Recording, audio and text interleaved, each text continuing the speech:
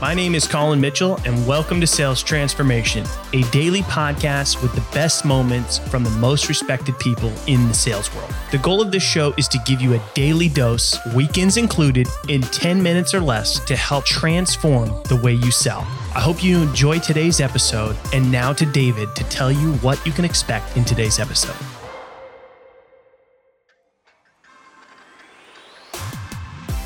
Let's close this deal. As Colin's interview with Tyler Lindley is coming to a close, he compares the questioning behavior of the 4 buyer types using DISC and provides advice on how to deal with each of them. Stay tuned until the end because Tyler will be running Colin with some rapid fire questions where you can get some quick tips and tricks in this latest episode of Sales Transformation.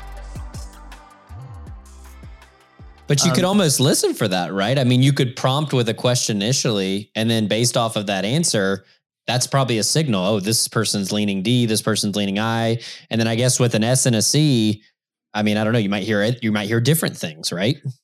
Yeah. So like with S types, you really don't want to be pushy. They're just typically slower paced people. So with them, if you're, really aggressive or pushy or try to create some false fake urgency, discounts to close it, like that stuff's just going to drive them away, and like with a C type, I said they're very detail oriented, right? So like really telling them a little bit more about how the sausage is made is recommended. And if you're the type that doesn't care how the sausage is made, just care how it tastes, that's going to feel weird for you. But with them, it's going to be the way to win them over.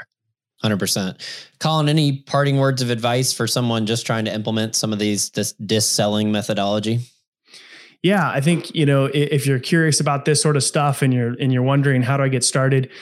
Knowing yourself first, like I said, is a good place to start. Knowing some of these things to avoid, and really just starting to put it into practice, because like we said, we've ran tons of pilots. We have teams that have had tons of success, and we've seen, anywhere from 200 to 300% increase in positive reply for cold outbound, which everybody knows is extremely hard right now.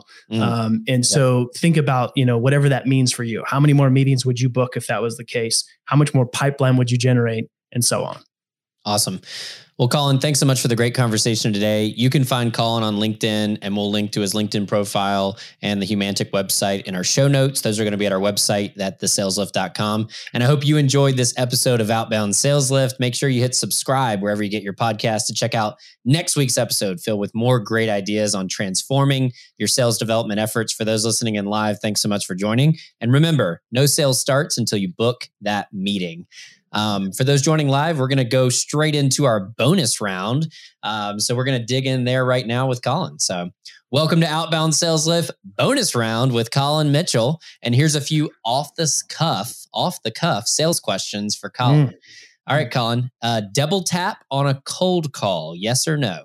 Absolutely. 1000% double tap every time, no matter what. I love it. Are you not? I don't think you're surprised by that answer. Personalize every email. Yes or no? Absolutely. Love it. After this conversation, I would be shocked. Quality over quantity, my man. Quality over quantity. Love it. Leave a voicemail on every cold call. Yes or no? Depends on the person. Okay, perfect. Meeting reminders for first-time appointments with prospects. Yes or no? Absolutely. And do it with a video. Do it with a video. Love that. How many do you think is the right number there?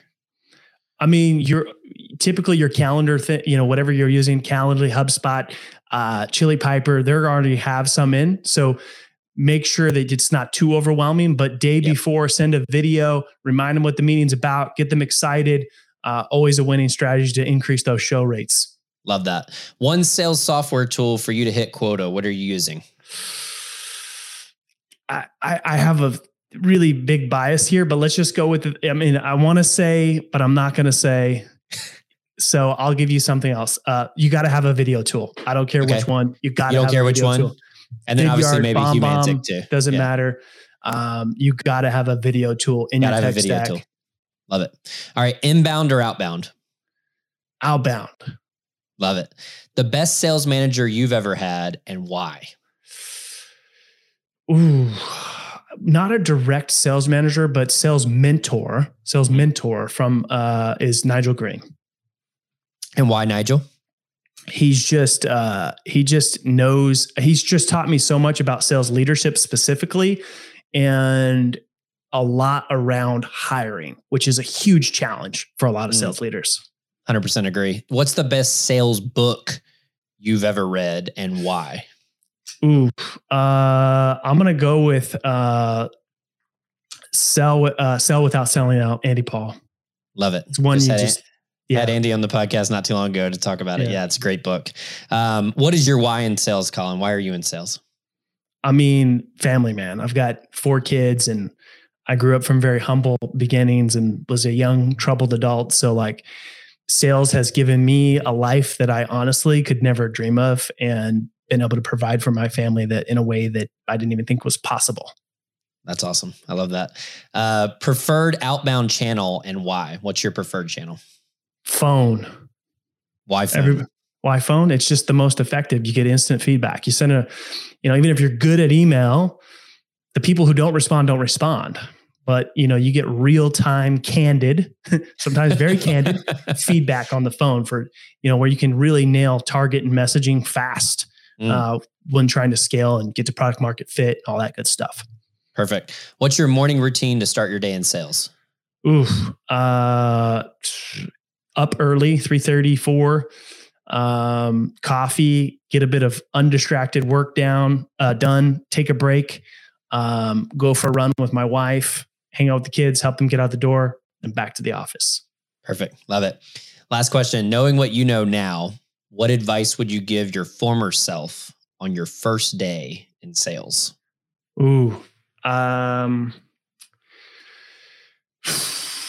I think the number one thing I would give myself, my first day salesperson self, is that be patient and think big picture long term. Man, I had the worst commission breath on the entire sales floor when I first got started, and thankfully I don't anymore. But that was a challenge to change some of the bad habits that I picked up. Thanks for tuning in to today's episode. If you're enjoying the show, drop us a review on your favorite podcast platform. And we hope that you'll tune in again tomorrow, as we are here for you every day, weekends included, to help you transform the way you sell.